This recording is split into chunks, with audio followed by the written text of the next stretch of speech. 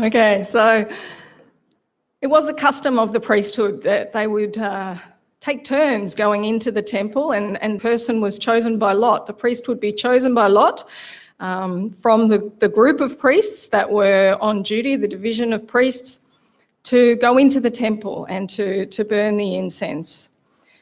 And the lot fell to Zechariah. And he is the second of our 4 original Christmas carolers that we're going to have a look at this December. The background to his story you've just had visually presented to us. It's a fairly dramatic sort of story. And we'll explore it a little today, but it is well worth taking the time to just read through that encounter that he had there inside the temple. You'll find it in the first chapter of Luke's Gospel. And we're going to pick up that story today from verse 57. So the time has come for Elizabeth to have that little baby that was foretold. She gives birth to a boy, just as the angel Gabriel had told her that she would. And her neighbours and her relatives understand that the Lord has shown great mercy to her. And so they share with her in her joy, just as we would if we had a friend or a relative who for many years had been trying to conceive a child and had perhaps long since given up any hope. And then in their latter years, they do conceive a child unexpectedly. Who wouldn't be happy for them? It's happy news. Here is this older couple who've probably for many, many years longed for a child and long since given up hope. And yet here they are with a newborn baby in their arms. And then comes the 8th day when baby boys would be circumcised, and everyone assumes that he will be named Zechariah after his father. We don't have that tradition so much these days. Some people still hold to it. But back then it was very common that a newborn baby would be named after the father, and if not the father, then another relative within the family. But Elizabeth says no. He is to be called John. So somehow in that 9 months of muteness, Zechariah has been able to write down some of these things, communicate them to his wife, and she knows that this baby is to be called John. And everyone is shocked. They're perplexed by her response because there are no relatives called John. And so they go and consult Zechariah, and he asks for a tablet to be brought to him, a writing tablet. And he writes simply, his name is John. And so ends 9 months of muteness. Suddenly his tongue is loosed and he begins to speak, and praise just kind of wells up and out of him. And you might say, well, of course, he's a man who's longed for a baby and now he's able to hold his own newborn son. It's a miracle. Of course, praise is going to flow out of him. And indeed, it is a miracle. But in Zechariah's mind, it is even a greater miracle than what everyone around him knows. These are not the words of a grateful first-time dad who thought fatherhood had passed him by. They are much, much more than this. So if you'd like to turn to Luke chapter 1, we're going to read from verse 67 to 80 together, and that is Zechariah's song that he sings, a prophetic song.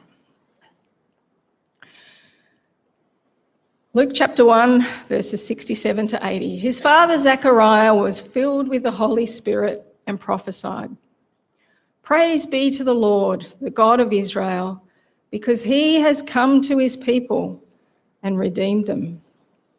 He has raised up a horn of salvation for us in the house of his servant David, as he said through his holy prophets of long ago, salvation from our enemies and from the hand of all who hate us, to show mercy to our ancestors and to remember his holy covenant, the oath he swore to our father Abraham, to rescue us from the hand of our enemies and to enable us to serve him without fear, in holiness and righteousness before him all our days.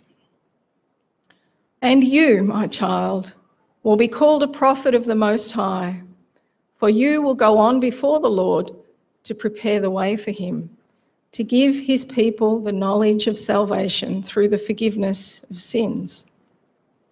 Because of the tender mercy of our God, by which the rising sun will come to us from heaven, to shine on those living in darkness and in the shadow of death, to guide our feet into the path of peace.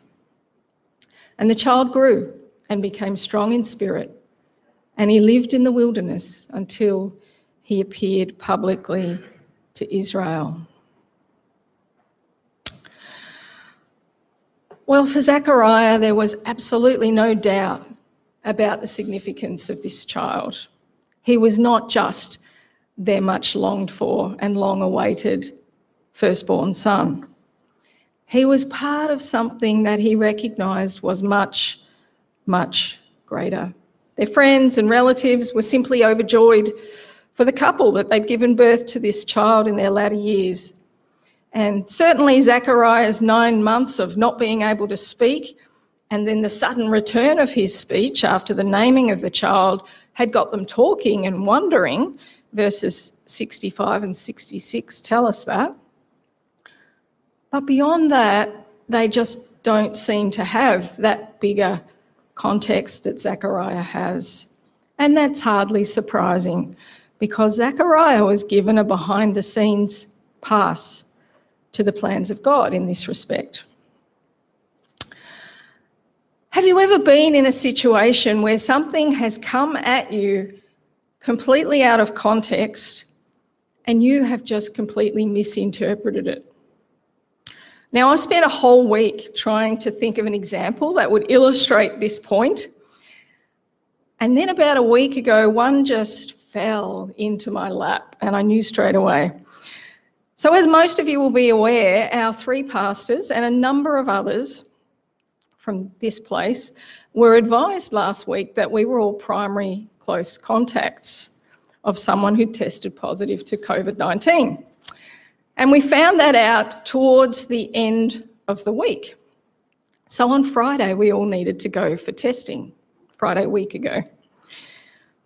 And we made the decision to return to church online for last week so that cleaning could be done and so that we could all get our test results back and make sure everything was okay. Well, 2 of my girls were in a concert that weekend and I didn't want to miss out on it. And Bruce and I were taking kids in all sorts of directions on that particular Saturday, or we were due to.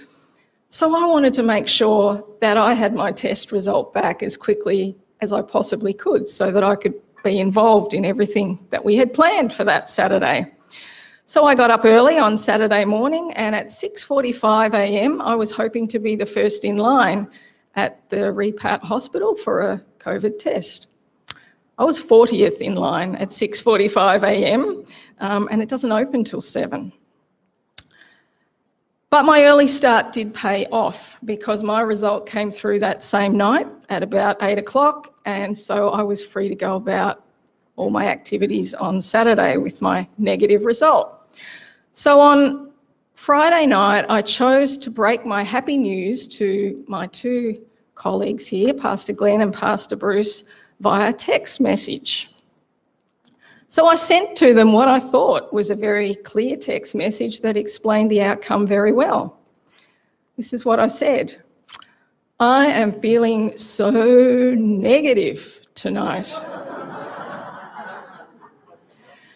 Well, I got donuts from Pastor Bruce. I don't know if he even ever read the text message, but 20 or so minutes later, I got quite a concerned message from Pastor Glenn. Why? Negative about what? And the poor guy was probably thinking, I know it's been a hard year, but how did I not notice that she's cracking up like this? To which I simply replied, think. And I hope you start feeling as negative as I am soon. I thought that would help him along, but I think it just confused things even further. So I received from him a little picture of Winnie the Pooh thinking, and I thought that meant, oh, I've got it now, I figured it out. So I just continued about my business on Friday night until about another 10, 15 minutes later, I just about fell off the couch laughing. I still can't figure out what is causing your negativity. So I can only imagine what was going on in the Coe household that night. I don't know if Lorna was consulted about my mental state or what. So I thought at that point I better put him out of his misery and just send him my test result with a question underneath, got it now, to which I got the reply, haha, good one, yours is very quick. Without the correct contents, messages can easily become confused. They can so easily take on a meaning or a purpose which was never intended for them, and the truth can be very easily distorted. And we see that exact sort of thing happening every Christmas as people ooh and ah at the nativity scene with very little understanding of the background contents and what it's actually all about. My local shopping centre has a beautiful nativity scene which they continue to display every year. It's relatively small, but it is beautiful. And I'm glad that it has endured and held its place there in the shopping centre around the ringing of cash registers that happens all around it. This year it's in quite a prominent position. It's at the top of the escalator, and thousands of people must pass by it every single day during this Christmas shopping rush. Many of them, I notice, pause to stop and look at it, and I wonder what they see. Is it just for them a moment of nostalgia? Perhaps it brings back some memories from their childhood. Is it just a cute little scene to look at, or a pleasant pause that maybe evokes some happy memories for them, or makes them feel all warm and fuzzy inside?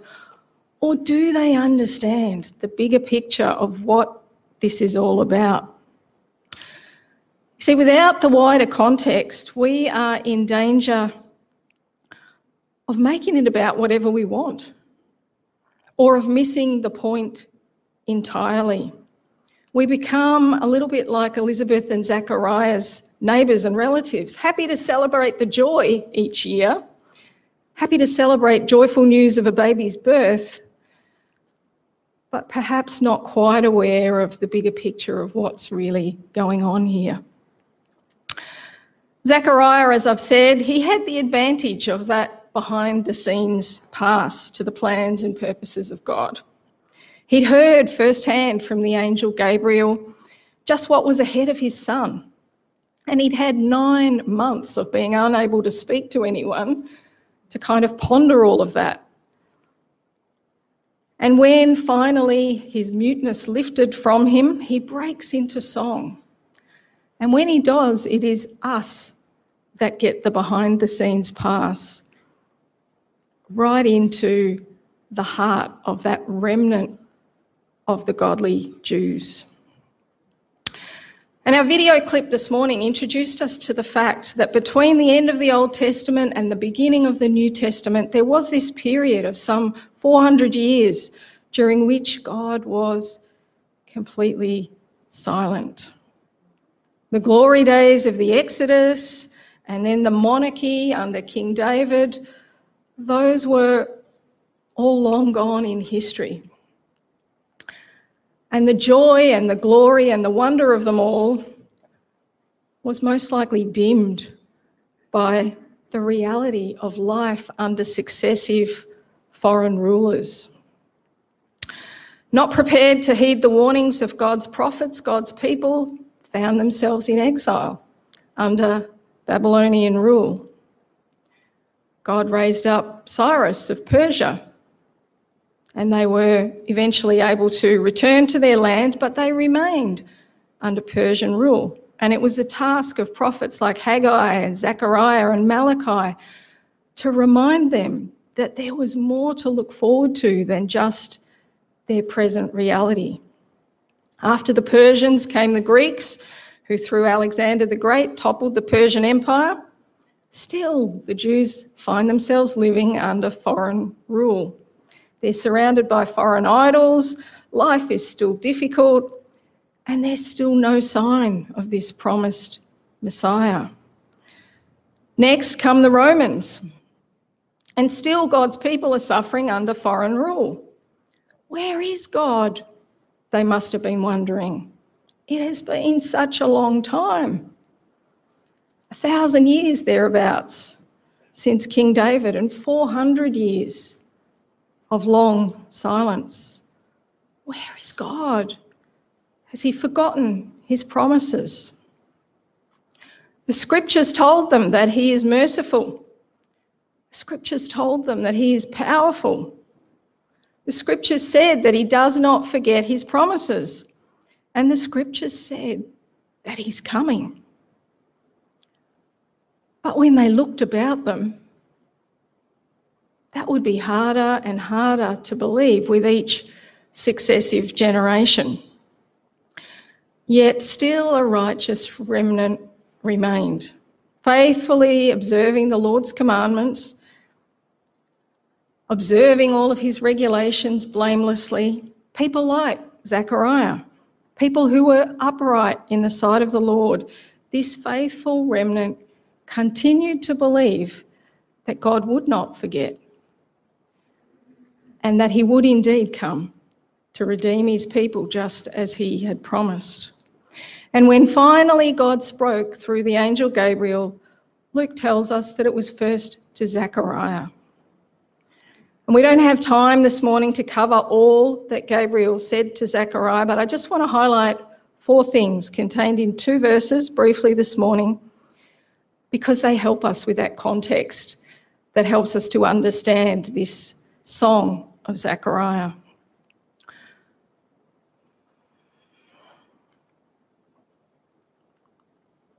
Firstly, verse 13 says quite simply, your prayer has been heard. And that is a fascinating little verse to think about, because we're not told exactly what his prayer was.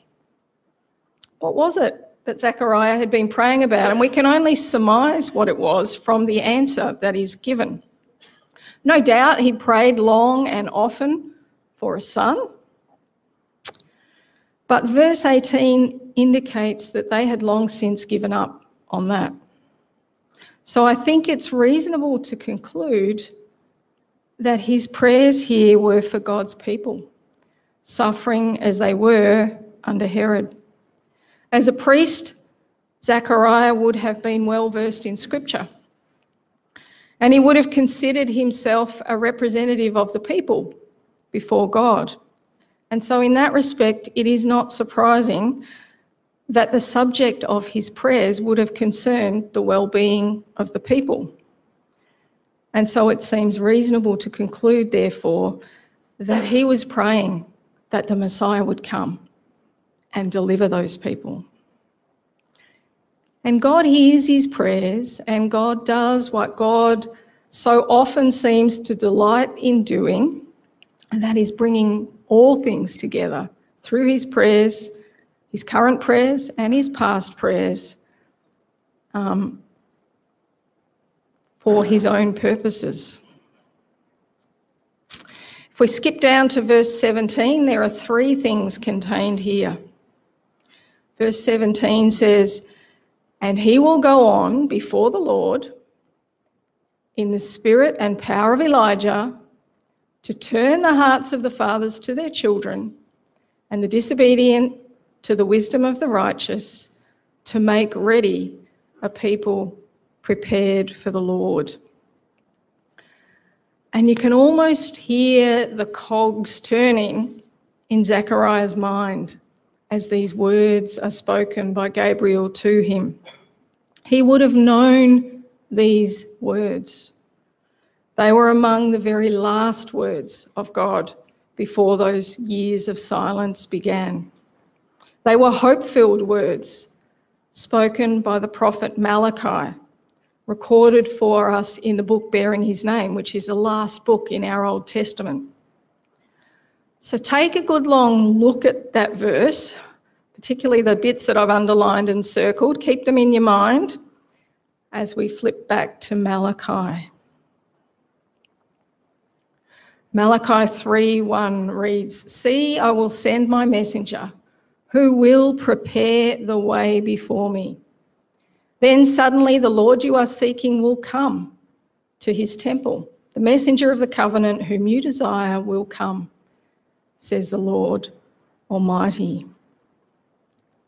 What did Gabriel say that John would do? He would go on before the Lord to make ready a people prepared for the Lord. And then to the very last words in our Old Testament, Malachi 4:5-6.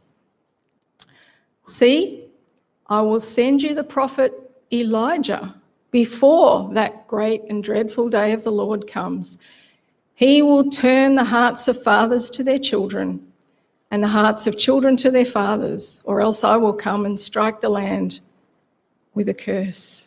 Again, what did Gabriel say about John? He would go in the spirit and power of who? Elijah, to turn the hearts of the fathers to their children. 9 months Zechariah has to think all of this over, and you can feel the words of Malachi turning over in his mind. Elijah comes before that great and dreadful day. He'll turn the hearts of fathers to their children. A messenger will prepare the way. Then suddenly the Lord you are seeking will come. The one you desire will come. He's coming. That's what Zechariah understands. The one we've been waiting for is coming. The Redeemer is coming. Our time of waiting is over. He's coming. God has not forgotten his promises. He is coming. God is merciful. He's coming. God has remembered his holy covenant. He's coming. You get a sense of how difficult that 9 months of not being able to speak must have been for a man who's suddenly realised that the plans, or this part of the plans of God, are about to be fulfilled. And when finally his tongue is loosed to speak, filled with the Holy Spirit, the man breaks out in prophecy. And it is this simple message that he is coming that dominates his song. This is not the song of a man happy because his wife has given birth to a child in her older age. This is the song of a man who understands the context. This is great news. Babies are always great news, but this was greater news. Greater news because of what it means. It means he's coming. The one that they've been waiting for is coming. And everything that a devout elderly priest could have hoped for Israel, for the people, was about to be realised. The wheels are in motion in this next part of God's plan. Their Redeemer is coming. And it was going to happen in Zechariah's lifetime.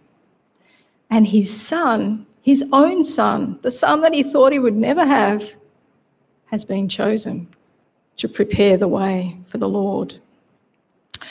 So that theme of God's coming brackets this whole prophetic song. Verse 68, the opening verse, "Praise be to the Lord, the God of Israel, because he has come and redeemed his people." And then right down near the end of the song in verse 78, "Because of the tender mercy of our God, by which the rising sun will come to us from heaven."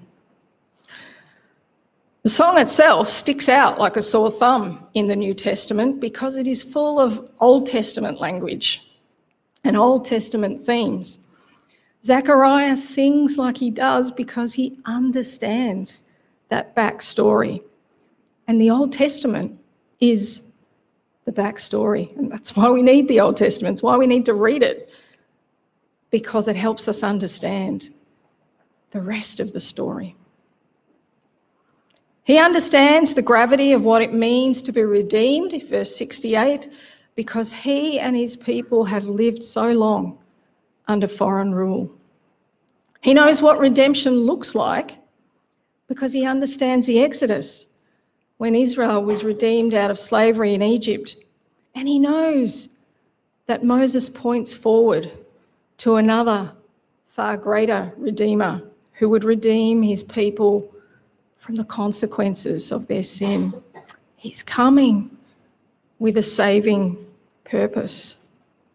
From the prophets, Zechariah would have known that salvation would come from the line of David. And now he's coming.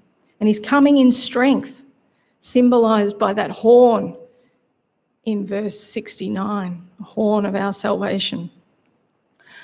From his earliest days, Zechariah would have studied and memorised the Torah, the first 5 books of the Bible, God's covenant with Abraham and all of those that came after him would have been ingrained. It would have been part of who he was from the earliest days of childhood. I will make you into a great nation and I will bless you. I will make your name great and you will be a blessing. I will bless those who bless you, and whoever curses you, I will curse. All the peoples of the earth will be blessed through you. And then for the longest of time, it must have felt that they really weren't all that great at all. And they weren't really much of a blessing to anyone at all. They had waited for a long time for this, but now he's coming. God has not forgotten his promises. He's coming. He will rescue the people and will enable them to serve him without fear in holiness and righteousness. Abraham, Moses, David, and the prophets, all of them knew that he was coming, but now really he is coming. And this child, this one called John, would be a prophet of the one who was coming. He would go before him and he would prepare the way for him, and he would give his people knowledge of salvation through the forgiveness of their sins. And all of this was because of the tender mercies of God. A faithful remnant had held on through many years of darkness, and now Zechariah knows without doubt that he is coming. God's going to do what God said he would do. The light that Isaiah spoke of some 700 years earlier was about to break through the darkness. The people who walked in darkness have seen a great light. Those who dwelt in the land of deep darkness, on them a light has shone. Isaiah spoke it, and now Zechariah sees it coming. And he sings in verse 78 of the rising sun who will come to us from heaven to shine on those living in darkness and in the shadow of death. This one, the Saviour, who will guide our feet into the path of peace. Light for those living in darkness, life for those in the shadow of death, and guidance for all who have lost their way. Zechariah's song resounds with all the fullness of one who understands the purposes of God. He gets it. He sees what God has done. He knows what God is about to do. He has watched, he has waited, and now he's just overjoyed. And we also have that same behind-the-scenes pass. We have the backstory right here in our Old Testaments. But do we approach Christmas with that same joy? Do we have that same appreciation for what it means to be redeemed? Do we have that same gratitude to God for being faithful to keeping his promises?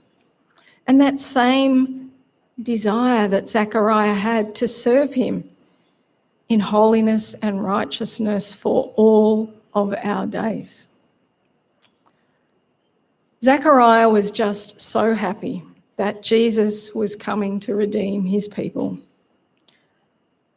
But now that he has come, do we, the redeemed, share that same happiness that Zechariah had at that first Christmas?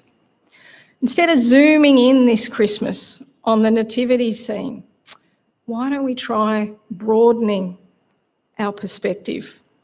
See what Zechariah saw. Experience that big picture and feel and share his sheer joy at the prospect of the one who was coming on that first Christmas day. Will you join with me in prayer? Father, I thank you that Zechariah's song has been recorded for us. We confess that it's often something that we skip over in search of the more familiar birth narrative that comes right after it in our Bibles. But Father, I believe that you put it there for a reason, because its presence reminds us of your great plan. It reminds us that the birth of Jesus was not a surprise to you, nor was it unexpected, because Jesus is the fulfillment of the law and the prophets. Most of all, I think it reminds us to share in that same joy, that relief, that anticipation of all of those who had waited and remained faithful, patiently enduring, and could now see that he was coming. Help us, Father, to be like them, to remain faithful, to endure patiently until you come again. Amen.